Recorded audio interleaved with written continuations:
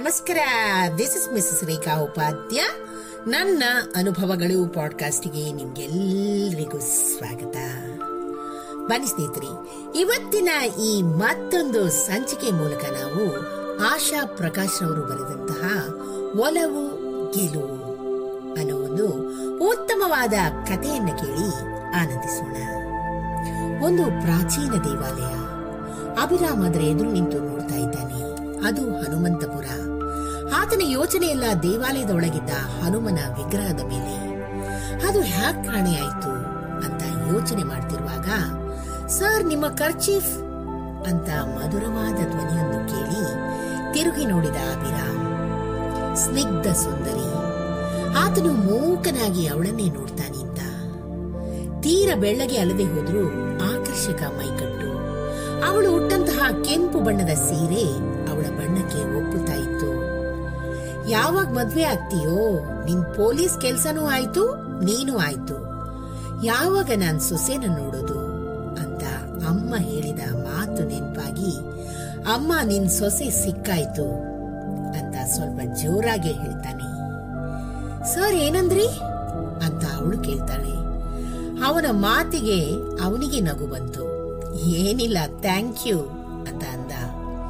ಅವಳು ತಿರುಗಿ ನೋಡ್ಕೊಂಡು ನಸುನಗೆ ಚೆಲ್ಲುತ್ತಾ ಹೊರಟು ಹೋದ್ಲು. ಆ ಬಿರು ಬಿಸಿಲಲ್ಲೂ ಹಾಲು ಬೆಳದಿಂಗಳು ಚೆಲ್ಲಿದ ಅನುಭವ ಅವನಿಗೆ. ಅವನು ಇನ್ವೆಸ್ಟಿಗೇಷನ್ಗೆ ಅಂತ ಬಂದಿದ್ದ ಅನ್ನೋದೇ ಆತನಿಗೆ ಮರೆತು ಹೋಗಿತ್ತು. ಅಲ್ಲೇ ಪಕ್ಕದಲ್ಲಿ ನಿಂತಿದ್ದ ಪೇದೆ ಬಳಿ ಯಾರು ಆ ಹುಡುಗಿಯಿಂದ ತಿಳ್ಕೊಂಡ್ಬನ್ರಿ ಅಂತ ಹೇಳಿ ಕಳಿಸ್ತಾನೆ. ಅದು ಅಂತ ಹೇಳಿ ಹೋಗಿ ತಿಳ್ಕೊಂಡ್ ಬಂದ. ಸರ್ ಪೂಜಾರ ಮಗಳಂತೆ ಅಂತ ಅವನಂದ. ಓಹ್, ಒಳ್ಳೇದಾಯ್ತು. ನಾನು ಇನ್ವೆಸ್ಟಿಗೇಷನ್ ನೆಪದಲ್ಲಿ ಅವ್ರ ಮನೆಗೆ ಹೋಗ್ಬೋದು ಅಂತ ಮನಸ್ಸಲ್ಲಿ ಲೆಕ್ಕಾಚಾರ ಹಾಕೊಂಡು ಹಿಗ್ಗಿದ. ಮರುದಿನ ಪೂಜಾರ ಮನೆ ಬಾಗಿಲು ತಟ್ಟಾನೆ. ನಿರೀಕ್ಷೆಯಂತೆ ಅವಳು ಬಂದು ಬಾಗಿಲು ತೆರೆದ್ಲು. ಸರ್ ಹೇಳಿ. ಅವಳ ಕೋಗಿಲೆ ಕಂಠ ಇವನಿಗೆ ಕೇಳಿದಷ್ಟು ಸಾಲದು. ಅದು ನಿಮ್ಮ ಅಪ್ಪ ಅವರು ಪೂಜೆ ಮಾಡೋ ದೇವಸ್ಥಾನದಲ್ಲಿ ಹನುಮಂತನ ವಿಗ್ರಹ ಕಳವಾಗಿದೆ ಅಲ್ವಾ, ಅದಕ್ಕೆ ಬಂದೆ ಅಂತ ಹೇಳ್ತಾನೆ. ಓ ಸರಿ, ಕೂತ್ಕೊಳ್ಳಿ, ಅಪ್ಪ ಸ್ನಾನ ಮಾಡ್ತಾ ಇದ್ದಾರೆ ಅಂತ ಒಳಗಡೆ ಓಡ್ತಾಳೆ. ಮನೆಯ ಸುತ್ತಮುತ್ತ ಕಣ್ಣಾಡಿಸಿದ. ಅಮ್ಮ ಇಲ್ಲ ಅವಳಿಗೆ. ಒಂದು ಹೆಂಗಸಿನ ಫೋಟೋಗೆ ಹಾರ ಹಾಕಿದ್ದಾರೆ. ಇಷ್ಟನ್ನ ನೋಡುವಷ್ಟರಲ್ಲಿ ಪೂಜಾರು ತಲೆ ಒರೆಸ್ಕೊಂಡು ಆಚೆ ಬಂದ್ರು. ನಮಸ್ಕಾರ ಸರ್, ತುಂಬಾ ಹೊತ್ತಾಯ್ತಂತ ಅನ್ಸುತ್ತೆ ನೀವು ಬಂದು ಅಂತ ಹೇಳಿ ಕೈ ಮುಗಿತಾರೆ. ಪರವಾಗಿಲ್ಲ, ನಿಮ್ಮ ಮನೆಯವರು ಬಂದ ಕೆಲಸವನ್ನ ಮರೆತು ಅವರ ವೈಯಕ್ತಿಕ ವಿಷಯವನ್ನ ವಿಚಾರಿಸತೊಡಗಿದ. ಹೌದು, ಅವಳು ಹೋಗಿ ಆಗ್ಲೇ 3 ವರ್ಷ ಆಯ್ತು. ಮಗಳು ಈಗ ಡಿಗ್ರಿ ಮುಗಿಸಿ ಕೆಲಸ ಹುಡುಕ್ತಾ ಇದ್ದಾಳೆ ಅಂತ ಅವ್ರು ಹೇಳಿದ್ರು. ಹೆಸರು ಅಂತ ಕೇಳಿದ. ಯಾಕೆಂದ್ರೆ ಅವನಿಗೆ ಅವಳ ವಿಷಯ ತಿಳ್ಕೋಬೇಕಾಗಿತ್ತು.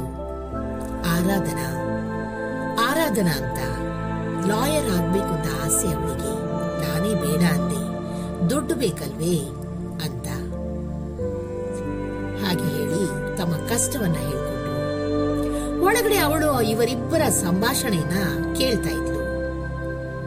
ಕಾಫಿ ಮಾಡಿ ತಂದ್ಕೊಡ್ತಾ, ಸರ್ ಕಾಫಿ ಅಂದ್ಲು. ಹುಡುಗಿ ನೋಡೋ ಶಾಸ್ತ್ರನೂ ಆಯ್ತು ಅಂತ ಮನ್ಸಲ್ಲೇ ಅಂದ್ಕೊಂಡ ಅಭಿರಾಮ್ ಆರಾಧನಾ ಎಷ್ಟೊಂದು ಒಳ್ಳೆ ಜೋಡಿ ಅಂತ ಅನ್ಕೊಳ್ತಾ ಅವಳ ಮುಖವನ್ನೇ ನೋಡ್ತಾ ಇದ್ದ. ಆಗ ಪೂಜಾರರು ಕೆಮ್ಮಿದ್ರು. ಆವಾಗ ಕಾಫಿ ತಗೊಂಡು ಕಾಫಿ ಹೀರುತ್ತಾ, ಈಗ ಹೇಳಿ, ಯಾವಾಗ ಕಳ್ಳತನ ಆಗಿದ್ದು? ನಿನ್ನೆ ನಾನು ಯಾವಾಗ್ಲೂ ಪೂಜೆ ಮಾಡಿ ಮುಗಿಸಿ ಬಾಗಿಲು ಹಾಕಿ ಬಂದಿದ್ದೆ. ಬೆಳಗ್ಗೆ ನೋಡಿದ್ರೆ ಅಂತ ದುಃಖದಿಂದ ಹೇಳಿದ್ರು. ಈ ವಿಗ್ರಹ ಸುಮಾರು ವರ್ಷ ಹಳೇದು, ನನ್ನ ತಾತ ಮುತ್ತಾತನ ಕಾಲದ್ದು ಅಂತ ಮಾತು ನಿಲ್ಲಿಸಿದ್ರು. ಅಭಿರಾಮ್ ಎಲ್ಲವನ್ನೂ ಕೇಳಿಸಿಕೊಂಡು, ಸರಿ ನೋಡೋಣ, ಕಂಡು ಹಿಡಿತೀನಿ ಯಾರು ಅಂತ, ನಾನಿನ್ ಬರ್ತೀನಿ ಅಂತ ಜೋರಾಗಿ ಹೇಳಿದ. ಆರಾಧನಳಿಗೆ ಆತನ ಇಂಗಿತ ಗೊತ್ತಾಗಿ ಆಚೆ ಬಂದ್ಲು. ಅವನು ಒಮ್ಮೆ ಬುಲೆಟ್ ಏರೋ ಮುನ್ನ ಅವಳನ್ನು ನೋಡಿ ಕೂಲಿಂಗ್ ಗ್ಲಾಸ್ ಅನ್ನ ಏರಿಸಿ ಬೈಕ್ ಹತ್ತಿ ಹೊರಟು ಹೋದ. ದಾರಿಯುದ್ದಕ್ಕೂ ಅವಳದೇ ಚಿಂತೆ ಅವನಿಗೆ. ಇನ್ವೆಸ್ಟಿಗೇಷನ್ ನಲ್ಲಿ ಅಷ್ಟೊಂದು ಗಮನ ಕೊಡದೆ ಬರೀ ಆರಾಧನಳನ್ನ ನೋಡ್ಲೆಂದು ಪೂಜಾರ ಮನೆಗೆ ಹೋಗಿ ಬಂದು ಮಾಡ್ತಾ ಇದ್ದ ಅಭಿರಾಮ್. ಒಂದು ದಿನ ಪೂಜಾರರು ಮನೆಯಲ್ಲಿ ಇಲ್ಲದ ಸಮಯವನ್ನು ನೋಡಿ ಬಂದ ಅಭಿರಾಮ್ನನ್ನು ಉದ್ದೇಶಿಸಿ, ಸರ್, ನಿಮ್ಮ ಇನ್ವೆಸ್ಟಿಗೇಷನ್ ಎಲ್ಲಿ ತನಕ ಬಂತು ಅಂತ ಧೈರ್ಯ ಮಾಡಿ ಕೇಳಿದ್ನು. ಈಗ ಧೈರ್ಯ ಮಾಡಿ ತನ್ನ ಪ್ರೇಮ ನಿವೇದನೆಯನ್ನ ಮಾಡೇ ಬಿಟ್ಟ ಅಭಿರಾಮ್. ಆರಾಧನಳ ಮಾತು ಕೇಳಿ ಅವ ಬೆಚ್ಚಿ ಬಿದ್ದ. ಸರ್, ನಿಮ್ಮನ್ನ ನಂಬಿ ನನ್ನ ಅಪ್ಪ ಈ ಕೆಲಸ ನಿಮಗ್ ವಹಿಸಿದ್ದಾರೆ. ಇದರಲ್ಲಿ ನೀವು ಮೊದಲು ಗೆಲುವು ಸಾಧಿಸಿ, ಆವಾಗ ನನ್ನ ಒಲವು ನಿಮ್ಗೆ ಅನ್ನುತ್ತಾ ಒಳಗಡೆ ಓಡಿ ಹೋದ್ಲು. ಇಷ್ಟು ಕೇಳಿದ್ದೇ ತಡ ಅಭಿರಾಮ್ ಶರೀರದಲ್ಲಿ ಏನೋ ಒಂದು ಮಿಂಚು ಸಂಚಾರವಾದಂತೆ ಆಯಿತು. ಛೇ, ನಾನು ನನ್ನ ಕೆಲಸ ಮರೆತು ಈ ರೀತಿ ಒಂದು ಹೆಣ್ಣಿನ ಹಿಂದೆ ಸುತ್ತಿದ್ದು ಎಷ್ಟು ಸರಿ ಅಂತ ಅನ್ನಿಸಿ ಮರುದಿನದಲ್ಲೇ ಇನ್ವೆಸ್ಟಿಗೇಷನ್ ಅನ್ನ ಚುರುಕುಗೊಳಿಸಿ ಕೇವಲ 15 ದಿವಸಗಳಲ್ಲಿ ಕಳ್ಳನನ್ನ ಹಿಡಿದ. ಮತ್ತೆ 2 ತಿಂಗಳಲ್ಲಿ ಆರಾಧನಾ ಅಭಿರಾಮ್ ಪತ್ನಿಯಾಗಿದ್ದಳು. ಅವರಿಬ್ಬರ ಒಲವು ಗೆಲುವು ಸಾಧಿಸಿತ್ತು.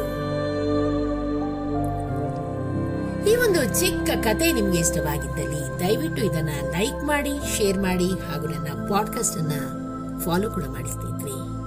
ಧನ್ಯವಾದಗಳು.